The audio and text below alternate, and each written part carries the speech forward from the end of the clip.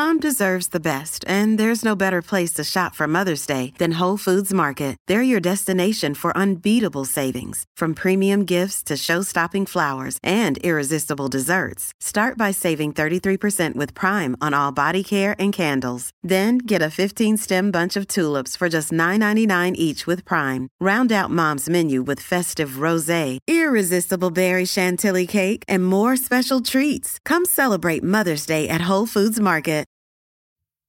This is the second of a two-part episode about Christianity and progressive American politics. If you haven't yet, we recommend listening to part 1 first. Also, a quick note before we begin. This episode explores the history of the abortion debate. Although I'll be using the contemporary pro-choice, pro-life terminology, it's important to note that those terms have a history and embedded assumptions. In 1972, the abortion access activist Jimmy Kimmy wrote a memo emphasizing the importance of having an active, monosyllabic slogan to counter the growing right-to-life movement. She settled on the term pro-choice to correspond to pro-life.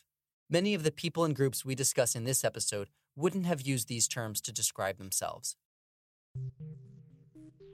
On November 9th, 2016, the day after President Donald Trump's surprise election, a number of unconnected women simultaneously created Facebook events in protest. They all planned to march on Washington during Trump's inauguration. Thousands of women across the country joined, and the different groups soon united into a single organization in order to coordinate the march. By January, more than 500,000 women had RSVP'd to the Women's March, and more than 400 organizations were official partners, including Greenpeace, Oxfam, the NAACP, and multiple labor unions. 4 days before the planned march, the journalist Emma Green wrote in The Atlantic about the surprising inclusion of this and other pro-life groups at the march, wondering whether it was a sign that the boundaries of feminism were shifting, making room for those with a moral opposition to abortion. Bob Bland, one of the event's co-chairs, told Green that, quote, "We must not just talk about feminism as one issue, like access to reproductive care." On Twitter, progressive activists reacted to Green's story with fury and disgust. The writer Roxane Gay wrote, quote, "Intersectional feminism does not include a pro-life agenda." Feminist columnist Jessica Valenti wrote, quote, "Horrified that the Women's March has partnered with an anti-choice org. Please reconsider. Inclusivity is not about bolstering those who harm us." Just a few hours after the Atlantic article's publication, the Women's March removed New Wave Feminists from its list of partners, calling it an error, and issued a statement that said the march's platform is firmly pro-choice.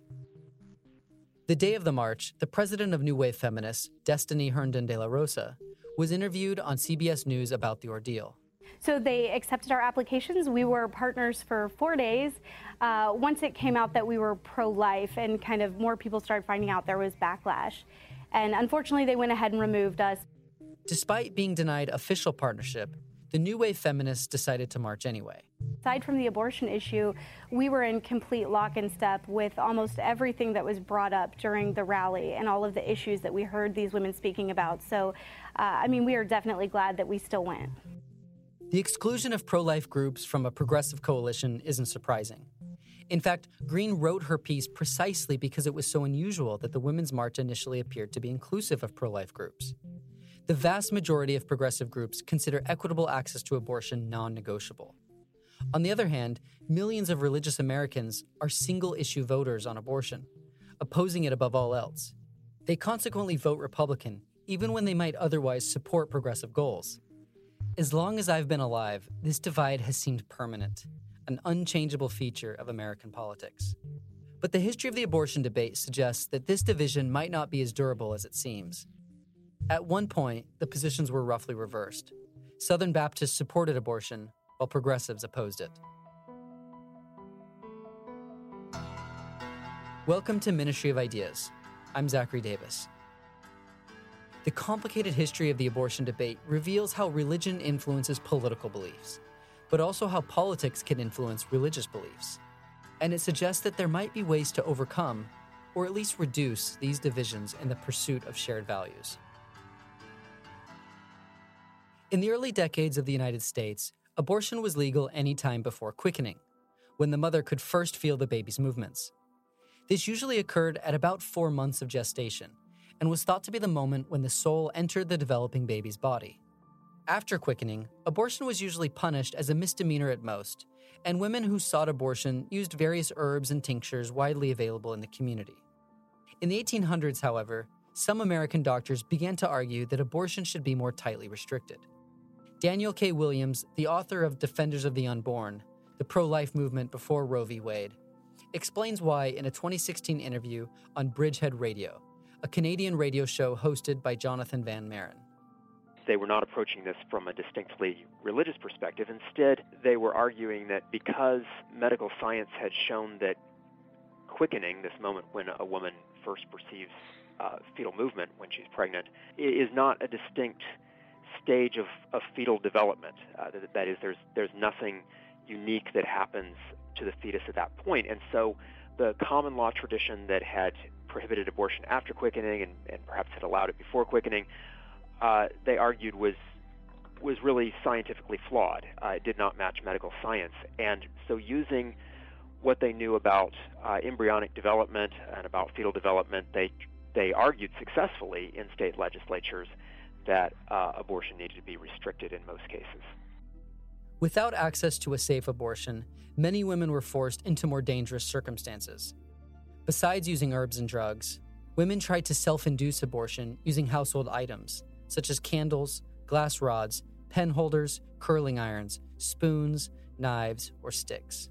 Many died in the attempt. In the 1930s, when the first calls for abortion legalization, or at least liberalization of abortion laws, began to be made, they were made by doctors who conceded that abortion was probably killing. That is, it probably terminated the life of a human being.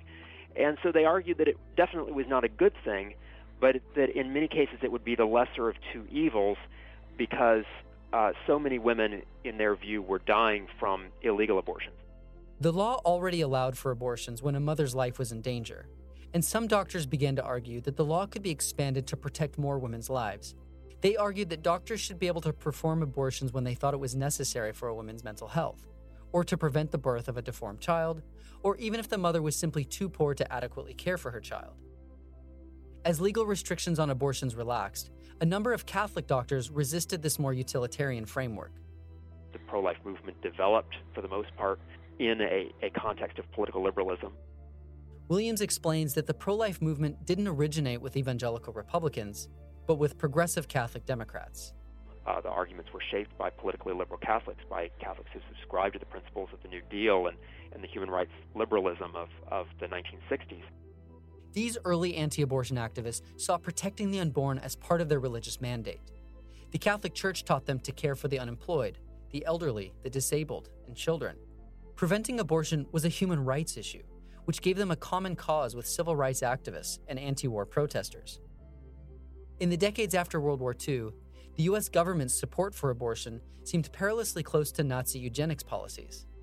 The U.S. itself had its own history of forced sterilizations, which were mainly imposed on poor women and women of color. Opposing abortion meant defending the children of the poor and children of color.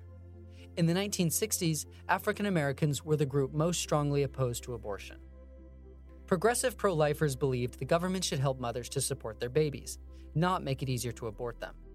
Many prominent progressive politicians, including Massachusetts Senator Ted Kennedy and civil rights leader Reverend Jesse Jackson, championed their cause. Republicans, on the other hand, were either ambivalent or supported abortion rights, as did the Southern Baptist Convention, which released a resolution in support of abortion in 1971. W.A. Criswell, the Southern Baptist Convention's former president and pastor of First Baptist Church in Dallas, Texas, stated, quote, "I have always felt that it was only after a child was born and had a life separate from its mother that it became an individual person." This alignment all began to change on January 22, 1973. In a landmark ruling, the Supreme Court today legalized abortions. The majority in cases from Texas and Georgia said that the decision to end a pregnancy during the first 3 months belongs to the woman and her doctor, not the government. Thus, the anti-abortion laws of 46 states were rendered unconstitutional. A few months after the decision, the Democrats failed to endorse a proposed human life amendment to the Constitution, which would have overturned Roe v. Wade. Pro-lifers began to feel alienated from the party, and Republicans saw a chance to win this voting bloc over to their side. In 1976, the Republican Party added a pro-life plank to their platform to draw these voters' support. At the time, the pro-life movement was strongly Catholic and strongly liberal. Pro-life activists connected their anti-abortion position with their campaigns against poverty in the Vietnam War, each one an effort to promote human life. But by 1980, a new evangelical Protestant group had emerged within the pro-life movement, and they tended to be much more conservative. It is not a Baptist issue. Abortion is not a Roman Catholic issue. It is a moral issue. It is a theological issue. This is Pastor Jerry Falwell, the founder of the conservative activist organization Moral Majority. It is a human rights issue, an issue that concerns the human rights of unborn babies who, by the hundreds of thousands, are being murdered. Members of the Moral Majority were disappointed that President Jimmy Carter, elected in 1976, had failed to oppose abortion in spite of his own evangelical Christianity. They threw their full support behind the 1980 Republican presidential candidate Ronald Reagan, and they pressured ambivalent Republican politicians to denounce abortion. Eventually, the GOP saw these socially conservative evangelicals as a more natural ally than the progressive Catholic pro-lifers they had previously courted. The Moral Majority's agenda, support for traditional family values, opposition to same-sex marriage, and opposition to abortion, has continued to shape the identity of the Republican Party. The Republican Party was concerned with more than saving the lives of the unborn. Pro-life rhetoric was designed to mobilize voters on cultural grounds in order to elect politicians who would then pass unpopular pro-business economic policies. Here is noted linguist and political writer Noam Chomsky on KGNU Community Radio in Boulder, Colorado in 2018. If you go back to the 1960s, the Republican Party was strongly pro-choice. That included the leadership. Reagan, Ford, George H.W. Bush, and the same with Republican voters. In 1972, 2/3 of Republicans believed that abortion is a private matter. The government should have no involvement. Well, Nixon and his cohorts realized that, and along with their famous Southern strategy, they could attract the Catholic vote, which had usually been Democratic, simply by adopting a strong anti-abortion plan. A couple of years later, evangelicals began to be organized for political action. But as the historian Randall Ballmer has shown, it was segregation, not abortion, that really motivated the religious right. In 1976, the evangelical Bob Jones University had its tax-exempt status revoked for refusing to admit black students. Many evangelicals were infuriated. The Republican operative, Paul Weyrich, he recognized an opportunity. Among the demands of the newly organized evangelicals was demands for segregated schools. Weyrich realized that you can't call for that, but he had another proposal, namely the Republican Party should pretend to oppose abortion. And if it did, it could pick up the evangelical vote. That's now a core part of Trump's voting base. And the leadership accordingly shifted to passionate pro-life advocates. Reagan, Ford, all the rest.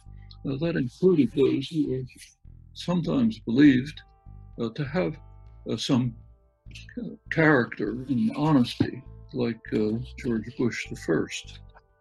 Well, meanwhile, of course, the actual Republican constituency remains as it has been, a great wealth, corporate power, even more brazenly so under Trump. The shifting dynamics of the abortion debate represent how political goals can influence or even entirely reverse religious beliefs. Republican Party leaders and activists shaped evangelical views on abortion in order to pass business-friendly and pro-segregation legislation. Politics shaped religious beliefs, and then religious beliefs shaped politics. The strong alliance between the Republican Party and the pro-life coalition is one reason why many Christians feel they cannot support Democratic politicians, even though they may otherwise support progressive causes. Millions of people became single-issue voters on abortion. To vote for a progressive candidate would be to betray this one, most sacred cause of all. For its part, the Democratic Party has long struggled with whether and how to attract otherwise progressive, pro-life voters without alienating its pro-choice base. Washington Post columnist Elizabeth Bruenig explains. Some Democrats want the party to support pro-life candidates and give them their full support, especially in red areas, in hopes of winning those districts and building a stronger party. And some feel like, that's really giving too much ground to a segment of the party that they don't want to see thrive going forward. And I don't see that getting settled anytime soon. That's just probably going to remain one of those highly contentious things. This is not only a question of being for or against abortion access. The growing religious diversity in the Democratic coalition and the growing number of agnostics and atheists in the party is causing a new rift. I think that there's been a really sharp polarization between secular people and religious people on the left that comes from the rise of the religiously unaffiliated, that among millennials or among the under 30s, you're talking about nearly 40% who are religiously unaffiliated. This is E.J. Dionne, a columnist at the Washington Post. That's a remarkable number. We've never seen a number like that in any cohort of young people since we've been polling on these things. And so what you've created in the Progressive Coalition is a very complicated coalition management problem because the Progressive Coalition, in a way, includes the most religious people in the country and the least religious people in the country, the most religious people being, by most of the polling measures, African Americans. Then lay on top of that the opposition of evangelical Christians to gay marriage.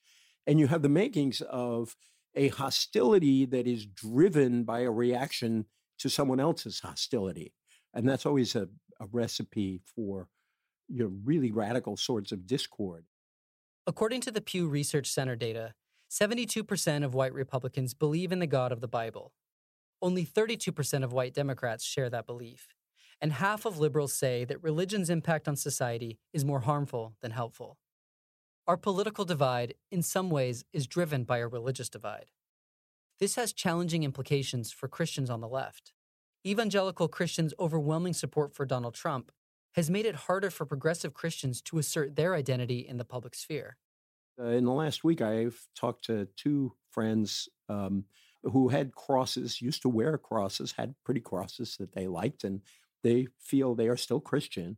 They don't wear them anymore, and they don't wear them because they don't want to be associated with a religious rite that they see as associated with a kind of hatred or a very particular kind of politics, at least.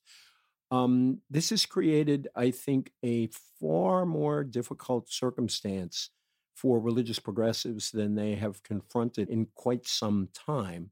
But according to Liz Bruenig, these difficult circumstances have inspired some progressive Christians to assert their faith more boldly. There have been amazing responses to the kind of growth of white nationalism, or at least the resurgence of white nationalism in the media when it comes to clergy. There have been activist movements in different churches across the country to shelter immigrants who might otherwise be deported. I think that's a good sign for the Christian left. In my heart, I'm troubled, and I'm worried by the way faith is cynically used by some to serve hate, fear, racism, and greed. This is William Barber, a North Carolina Baptist preacher and the founder of the Progressive Christian Moral Mondays movement. This audio is from a speech he gave at the Democratic National Convention in 2016. We need to heed the voice of the scriptures. The prophet Isaiah cries out, "What I'm interested in seeing you doing, says the Lord, as a nation is, pay people what they deserve. Share your food with the hungry." Jesus, a brown-skinned Palestinian Jew, called us to preach good news to the poor, the broken, and the bruised, and all those who were made to feel unaccepted.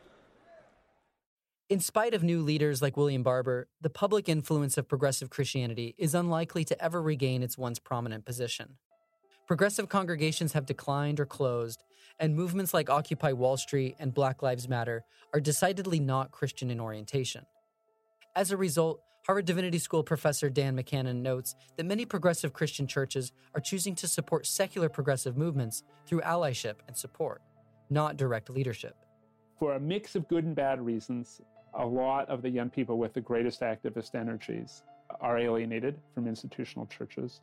And if church leaders try to take center stage in the movements of those young people, have created, those young people are going to walk away. So that is simply not an option. But to the extent that the churches play a good allied role, they have a lot to offer because they have institutional strength that these new movements don't have. The story of Christian progressivism reveals just how entwined politics and religion are. Abolition, labor rights, racial justice, all of these struggles had to be carried out in the political arena, but they were motivated by religious values. Through their struggles, Christian progressives achieved their goals in the 19th and 20th centuries. They helped secure the abolition of slavery, the empowerment of women, the expansion of education, and the protection of children's and workers' rights. Today, their values continue to resonate widely, in particular solidarity with the suffering and care for the oppressed. Secular progressives are still pursuing the central Christian goals of social justice and equality, even if they don't believe in the divinity of Jesus. E.J. Dionne hopes that these shared values can help to build bridges between secular and religious voters. I'm hoping that progressives can find their way again toward the idea that there are goals that they are seeking, and that there, in many of these goals, the witness of religious people is vitally important to their achievement. These common goals can be found even in the most divisive issue of all. Abortion has forced many Christians and progressives apart, but it also provides a roadmap for how they could come back together. In his Atlantic article, Michael Gerson explores the wing of the pro-life movement that the GOP decided not to follow, Catholic social teaching. This teaching is founded on a comprehensive commitment to solidarity and priority support for society's most vulnerable members. Gerson emphasizes that this solidarity cuts across the traditional party lines. Quote, if you want to call yourself pro-life on abortion, then you have to oppose the dehumanization of migrants. If you want to be regarded as pro-family, then you have to support access to health care, and vice versa. Gerson's article suggests a new way to define pro-life, and many progressives are using that definition. The Whole Life Democrats group, for example, advocates, quote, policies that responsibly protect and advance the interest of mothers and their children, both before and after birth. Similarly, some Christians see Christ's call to love and justice as a call not only to oppose abortion, but also to provide material assistance to new mothers, and a call to oppose the death penalty, and to welcome refugees fleeing violence abroad. By more broadly defining what it means to protect human life, pro-life Democrats and progressive Christians find common ground. It is what they are for rather than what they are against that unites them. We could all learn from this lesson. The surest signs for a way forward are often behind us. History can remind us of old bridges of solidarity and friendship, and encourage us to repair those that have crumbled or been deliberately destroyed. The division between Christian values and progressive causes was partly manufactured for political purposes, and we don't have to go back very far to find the moment when they split. We don't need to let that artificial divide get in the way of what both sides rightly value: ever-expanding empathy and care, especially for the poor and powerless. No one wants to sacrifice their dearest principle. No one wants to betray who they are, but you don't have to. American political rhetoric today often says that simply reaching out to the other side is an act of treachery. But history can teach us to know better. When united, progressive Christianity helped to secure some of our country's proudest moments.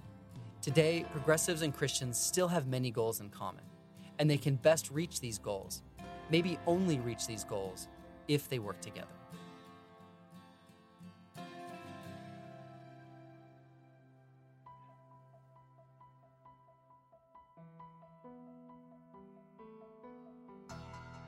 This episode was produced by Maria Devlin McNair, Mike Berkey, and Bridget Powers. This concludes Season 2 of Ministry of Ideas. For updates on Season 3, follow us on Twitter @Ministry of Ideas. If you're interested in topics like the ones we cover here at Ministry of Ideas, please check out Making Change, Harvard Divinity School's 4-day seminar on how to apply insights drawn from religious traditions to create positive change in organizations. It begins June 10th at Harvard Divinity School in Cambridge, Massachusetts. To learn more, go to hds.harvard.edu and search for Making Change. Hub and Spoke Audio Collective.